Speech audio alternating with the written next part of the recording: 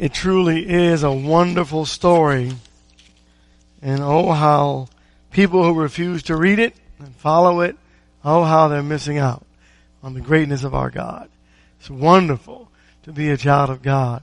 Thank you for being here tonight, for choosing to honor God.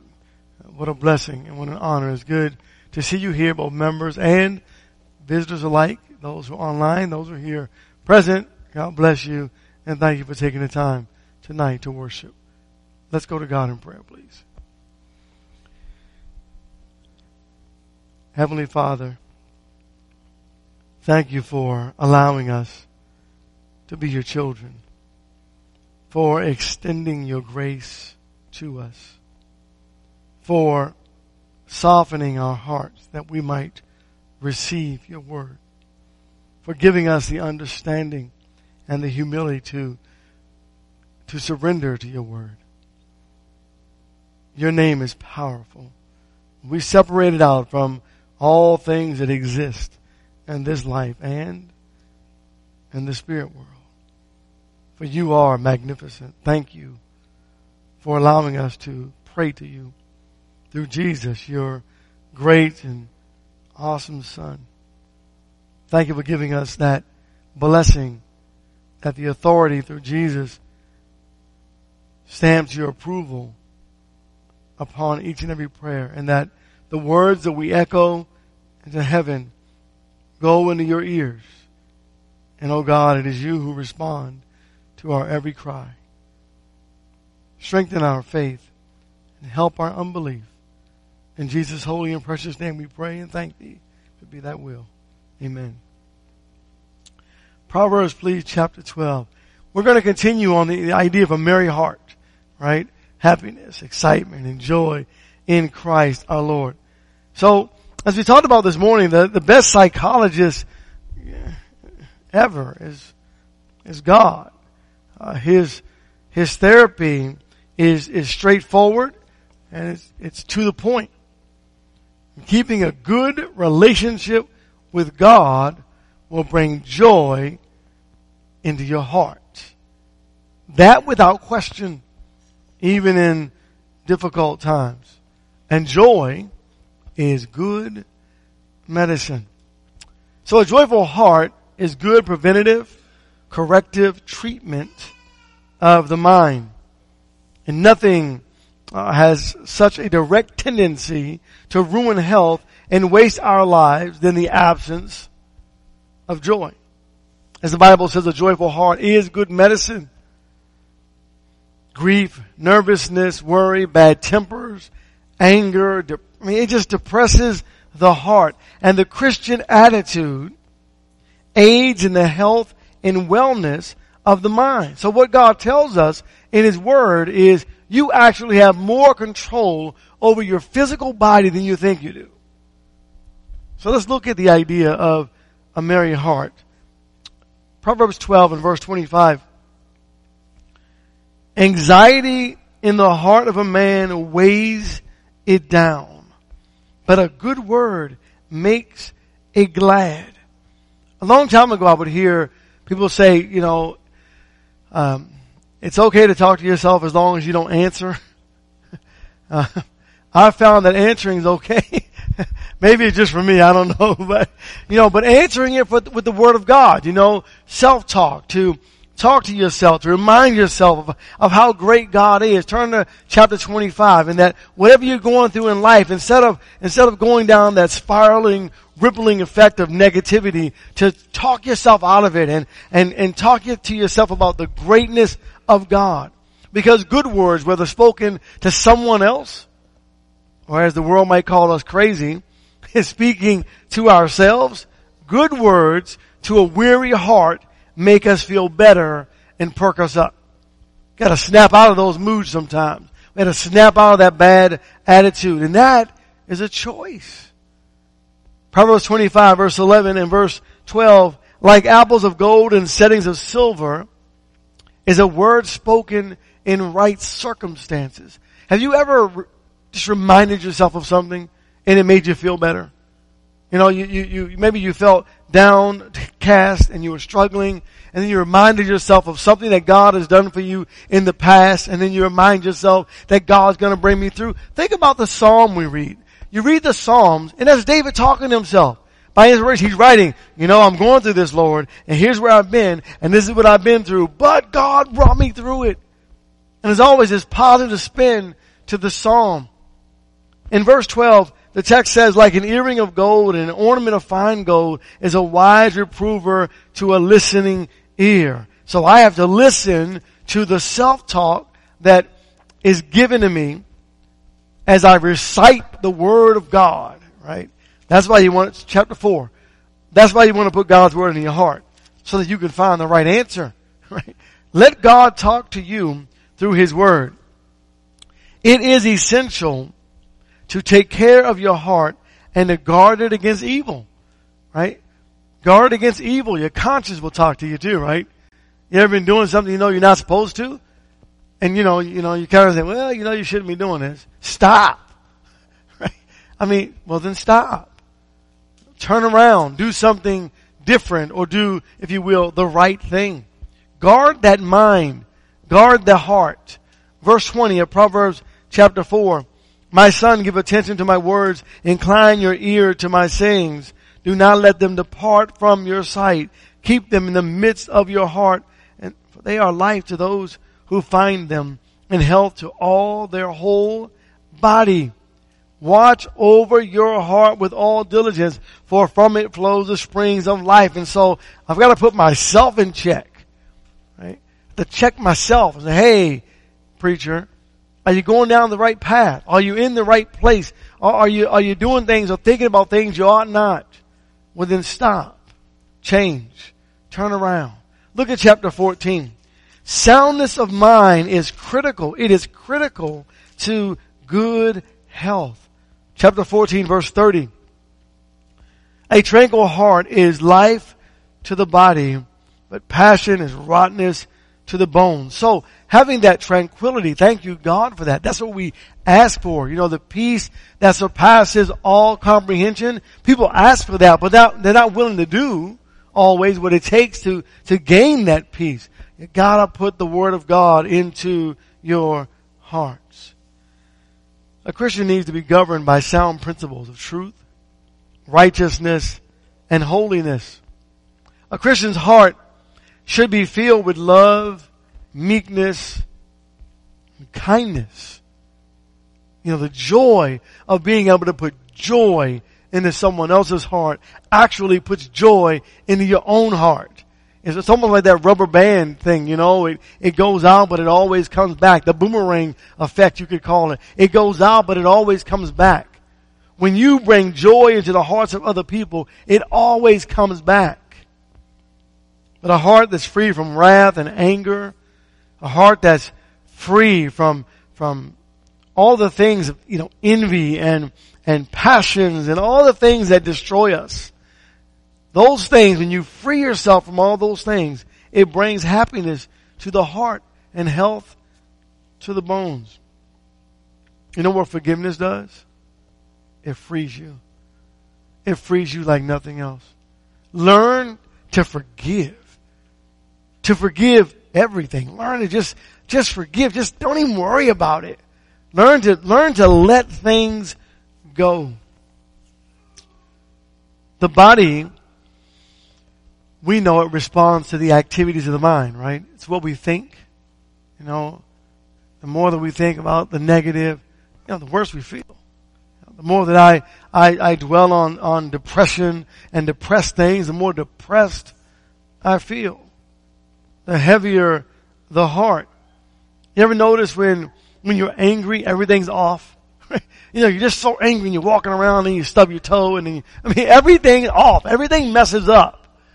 Because it's so fixated and focused on this one thing. And it makes life tough. Body aches, anxiety, body aches, sores, mental anguish, depression, negativity, negative thinking. You can think of lots of things that are good and positive if you dwell on the Word of God. And having a positive outlook on life. I know sometimes it's hard to find the positive in bad things, right? It's tough. Sometimes you got to dig a little bit deeper. Sometimes you got to dig a whole ditch to find the good, but you got to find the good in everything. Because you have to remember that if God allows it to happen, or if God brings us to it, you have to trust and believe and know that God will bring us through it. You have to believe that and trust that. Chapter 15 and verse 15. All the days of the afflicted are bad, but a cheerful heart has a continual feast in joy. So in Christ, continue to feast on His Word. The more that you dig into God's Word, you realize something. That what Solomon said is true. There's nothing new under the sun. You know, all the things that we go through, they've already gone through. And then you can see the various outcomes of those situations. It's almost like looking, into the Matrix, if you will. You kind of get to see the past, and you get to see the present, and you can even kind of see the future in a way. Because you can see the outcome. Well, when so-and-so did this was not a very good outcome. He fought against God, he lost. When so-and-so did this, it was a wonderful outcome. He surrendered to God and he won. And yet, their trials were serious and difficult. Let God have His way. Life becomes simpler. Verse 30, same chapter. Bright eyes gladden the heart. Good news put fat on the bones. Good news. Teach your mind to see. Train your mind to see the good news in every situation. Even in dire circumstances. See the good news. Turn to 1 Peter chapter 1. There's always something to ponder on or to think about. And I want to give you something to ponder on and to think about. To do your best to have a positive outlook on life. 1 Peter 1 and verse 6. In this you greatly rejoice, even though now for a little while, if necessary, you have been distressed by various trials. Now wait a minute. How can I rejoice? And why are these Christians who are scattered, why are they rejoicing though they have been encumbered with these various trials? Well, because you see, what they reminded themselves of was this. This life is not it. This isn't it. We're just going to be here for a little while longer and then we get to go home. The next verse says, verse 7, that the proof of your faith, being more precious than gold, which is perishable, even though tested by fire, may be found to result in praise and glory and honor at the revelation of Jesus Christ. And though you have not seen Him, you love Him. And though you do not see Him now, but believe in Him, you greatly rejoice with joy inexpressible and full of glory, because this life is not it.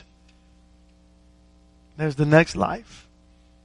And so, as we live in this life, turn to Romans 14, and we go through various trials, keep your mind focused on heaven. Keep your mind focused on what is to come, and remind yourself that regardless of the outcome of this very situation, if I stick with God, I win, I cannot possibly lose. That's joy. And what great joy we can have in Christ Jesus our Lord. Romans 14 and verse 17. For the kingdom of God is not eating and drinking, but righteousness and peace and joy in the Holy Spirit. In other words, the kingdom of God is not about this physical world. It's about the spirit world in which we live while living in or dwelling in a physical world. So trusting in God, back to Proverbs chapter 13. Trusting in God and believing and knowing based on what you already know. So based on the evidence that is before you, trusting in God that He will never let you down. And how can you trust Him in that? Because He's never let you down. And when you reflect on your life and your past, and you recognize all the things that He's brought you through, you say, God has never let me down, so I know He will never let me down. I not only read the words in the scripture that God will never leave nor forsake us, I have experienced it. And we can remind ourselves of that. Chapter 13, verse 12. Hope deferred makes the heart sick, but desire fulfilled is a tree of life. You've been disappointed in life, right? All of us have in some way or another. But never by God. God has never disappointed us. And so when I think about hope, it's that thing, that desire you have for something, whatever it may be. Usually it's in the physical. And it doesn't quite turn out the way you hoped it would. I mean, you had these visions of what would happen, and it didn't happen. And when you begin to dwell on that hope, or when someone promises you something, and you wait, and they never really follow through, it kind of makes the heart sad and depressed. It's this deferred hope, and then it doesn't happen. Ask yourself, was this of God? Maybe it's a blessing that it didn't happen. Did I seek God out in this? Did I say truly to God, God, whatever your will is, if it's this way, God, this is my desire. However, if this is what you think will destroy my soul, if you know this is going to destroy me spiritually, take it from me. Do we think spiritually enough in this idea of what we want and what we desire to where we really trust in God to handle that business and say, Lord, if it is not your will, I don't want it. Or do I want it so badly that it doesn't matter if it's God's will or not? And if that is my attitude, then unfortunately, this scripture right here, hope deferred, it's going to make your heart sick because you're going to be let down. And you know what's unfortunate? And what's unfortunate is the preacher will be the first one to tell you, give me enough time and eventually I'll let you down because I'm a human, right? I'm just a human. And that goes for all of us. Because none of us are perfect. But there's one place that I know we can go where we'll never be let down. And that is to God. But how much do I trust Him to really carry me along the way to give me what He wills and not what I want? Look at Ecclesiastes, please, chapter 1. Many people are depressed today because they just don't have all they expected to have, or even all that we selfishly want. So we're never said. You ever met someone like that? They're never satisfied. They have this, they have that, we have this. In America, we ought to be really satisfied. Thank God for everything that we have. We have more conveniences than most necessities that are needed in the world. We are so amazingly blessed. And sometimes through that blessing or through those blessings, we become, should I just say me? We become spoiled brats. My dishwasher broke to the whole world is over. No, just do it by hand. I mean, I don't want my dishwasher to break, but if it does, right? The world is not over. You ever met people like that with that doom and gloom? What's going to break next? I don't know. Something. It's made by humans. It's going to break. We don't want it to happen, but it happens. What's my outlook on life? Am I truly thankful and say, this dishwasher has worked for the last 3 years and hasn't broken one time. It finally broke. Man, praise God for that. Or do I say, oh, here it goes again, although it's the first time it broke down? The negative outlook on life makes the heart sick. Ecclesiastes 1, verse 8. All things are wearisome. Man is not able to tell it. The eye is not satisfied with seeing, nor is the ear filled with hearing. I just want what I want. We want what we want. And we don't realize that all we're doing oftentimes is putting ourselves into a situation of deferment, if you will, of hope. You cannot have heaven on this earth. That's not what it's designed to be, where it's designed to be, and we will never, ever have it. So there are going to be gloomy rather is probably the word I'm looking for. Gloomy days and some doom. I mean, it's going to be some difficulty and disaster. There's going to be some things that are just horrible in this life, and we know it, but you still have to look to the positive. You got to find it as we trust in God in all things. Back to Proverbs, please. This time I'd like to go to chapter 16. This morning we talked about worry. Last week we talked about worry. Just for a moment, again, don't worry about tomorrow. See, either we trust God or we don't. I mean, that's really what it comes down to. Because see, God is already in tomorrow. If tomorrow even comes, He's already there. He's waiting for us to come and to arrive there, but He already has it fixed. He's already taken care of it. So allow today to be today and do the very best that you can to be God's servant today. And when tomorrow approaches, when tomorrow gets here, be ready that God will take you through it. Just know it and believe it. Proverbs 16 and verse 20, the Bible says, "He who gives attention to the word shall find good, and blesses he who trusts in the Lord." To trust in God. What does that really mean, to trust in God? It certainly means not to trust in myself. It means to believe. Turn to Psalm 40. It means to believe that the God, the creator of the heavens and the earth, will truly carry you through. Carry me through what? We don't even have to know the what. We just trust. We know that God knows exactly everything that's going to happen, that's going on. And we also know that He's there with us because He said, "I'll never leave you nor forsake you." Psalm 40 in verse 4. "How blessed is a man who has made the Lord his trust, and has not turned to the proud, nor to those who lapse in falsehood." He's not turned to man and said, "Oh, I know that man can bring me through." No. The man who makes God his trust always turns to God first. Always. Sometimes I had the habit of trying to fix it first and then realizing, oh wait, here are my limitations. I cannot fix it, and then turning to God. That's backwards. You turn to God first. Right? Psalm 37. And then watch God work as you strive to accomplish whatever needs to be done. Trust, verse 3.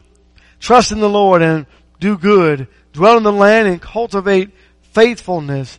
Delight yourself in the Lord, and He will give you the desires of your heart. Commit your way to the Lord. Trust also in Him, and He will do it." I love that verse. He'll do it. Trust Him. He'll do it. How many of us believe that? Proverbs chapter 14. How many of us believe that we can find true happiness in Jesus Christ our Lord, and that He will do it? He will take care of it. He will take care of us. How many of us believe that? How many of us trust that? The text says, adversity pursuers, verse 21 rather, Adversity pursues sinners, but the righteous will be rewarded with prosperity. See, everything that's tied to Satan is always bad. Satan always brings us, he brings us this package of sin, and it's wrapped so beautifully. And it looks good. And it feels good. And it's pretty. But when you open it up, it's like biting into a rotten apple. It's rotten to the core. But what comes from God is always perfect and pure. And it may not always be as pretty as we'd like for it to be, but it's always the prettiest you've ever seen when you trust in the Lord. And the reason it's not always as pretty in the beginning is because sometimes it's a test to bring us from point A to point B. It's a growing tool for us. We don't always choose the pretty. We always choose the prettiest, right? We like the best of the best. But sometimes the best isn't always what's good for us. Right? Because later on it brings to us horrible things that will destroy our souls. Proverbs 29 in verse 18. The text speaks of our future and the understanding of our lives. And I'm going to read it to you in the New American Standard. It says, where there is no vision, the people are unrestrained. And yet in the New King James, it's where there is no vision, the people what? People fail, right? You have to have some kind of goal, right? You have to have a goal in life. And so, what is your spiritual goal? What is your end game? Right? I mean, I get it. I know where we are now, but when you think of joy and happiness and a merry heart, you gotta have an end game. You can't just show up for practice and then show up for some of the games without being able to see, all right, now we need to get to the playoffs and then to the championship. And so for us, we gotta get to heaven. You have to have an end game. How many of us have spiritual goals? And what is your spiritual goal for life? Do you have just no end game? You're just going to wake up and walk every day in life and have no goals? You have to have goals to succeed in life. Proverbs chapter 21. In every walk of life, they'll always say, you have to have a goal. You have to have a goal. You have to have a vision. Proverbs 29 says, without a vision, the people perish. You have to have a vision, a direction that you're going to walk towards. So do what is right. Godly living does something powerful to the mind. You know what it does? It removes guilt. Isn't that great? I mean, think about how many people that are walking around today with guilty minds. Right? Let me give you an example. How many times have you done this? You're driving your car. And then Scott pulls, a police officer is coming in the opposite direction. What's the first thing you do? Right? I don't even have to say it, do I? Right? That's called guilt. Isn't it nice to live free of guilt? 21 in verse 15. The execution of justice is joy for the righteous, but is terror to the workers of iniquity. It just feels good to know and do the right thing. And here's what's challenging. What's challenging is the world is going in one direction. And God's children, it seems like we're going against the grain, against the crowd. They're always trying to get over. They're always pushing the the limits, and they're always going, and we see them prospering. And sometimes it works. They don't have that true feeling of being right with God. And that's where true joy comes in. I want to close in Genesis chapter 4. See, here's a man who was struggling with his conscience. He was struggling with his mindset. Cain and Abel. He was struggling with envy and wickedness. The Bible tells us in the New Testament. Don't have a heart like Cain. He was struggling with what's right. He knew what was right, but in his heart and in his mind, he was fighting it. And God comes and talks to him. And what God said to him is so powerful and so correct and so beautiful. And yet, Cain was struggling so harsh and so hard. He just couldn't, in his mind, he could have if he listened to God, but he couldn't in his mind do the right thing. Listen to what God says. Verse 6. The Lord said to Cain, why are you angry, and why has your countenance fallen? In other words, Cain, why are you walking around with your head down? You're a man of guilt, right? Why are you walking around with your head hanging low and you're just kicking rocks. Or what's wrong? Why are you doing that? Because God knew that Cain was struggling with the attitude that he had toward his brother. So he asked the first question, do you have a good reason to hold your head low, to think the way you're thinking, to live the way that you're living, to have this envy and jealousy and anger towards your brother in your heart? And Cain knew the answer was, no, I do not. Verse 7. Then God gives the answer. If you do well, will not your countenance be lifted up? And if you do not do well, sin is crouching at the door, and its desire is for you. But you must master it. You have to master it, Cain. Turn it around. You have the power to do it. Hold on to God. Trust Him. Let Him be the leader, the ruler of your hearts, so that your heart can be filled with happiness and joy in Christ Jesus our Lord. Like Jesus, for the joy set before Him, He endured the cross. Are you willing and ready to face your today? I didn't say tomorrow because I don't know what's coming tomorrow. But are you willing to live right now for Jesus?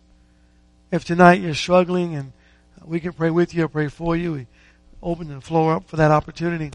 If you're not a Christian, we encourage you to come to Jesus. Turn your life around. Come to Him and surrender the waters of baptism that He might bless you forevermore in this life and the life to come. Thank you for your time. If we can help in any way, please come while together we stand and sing our song of invitation.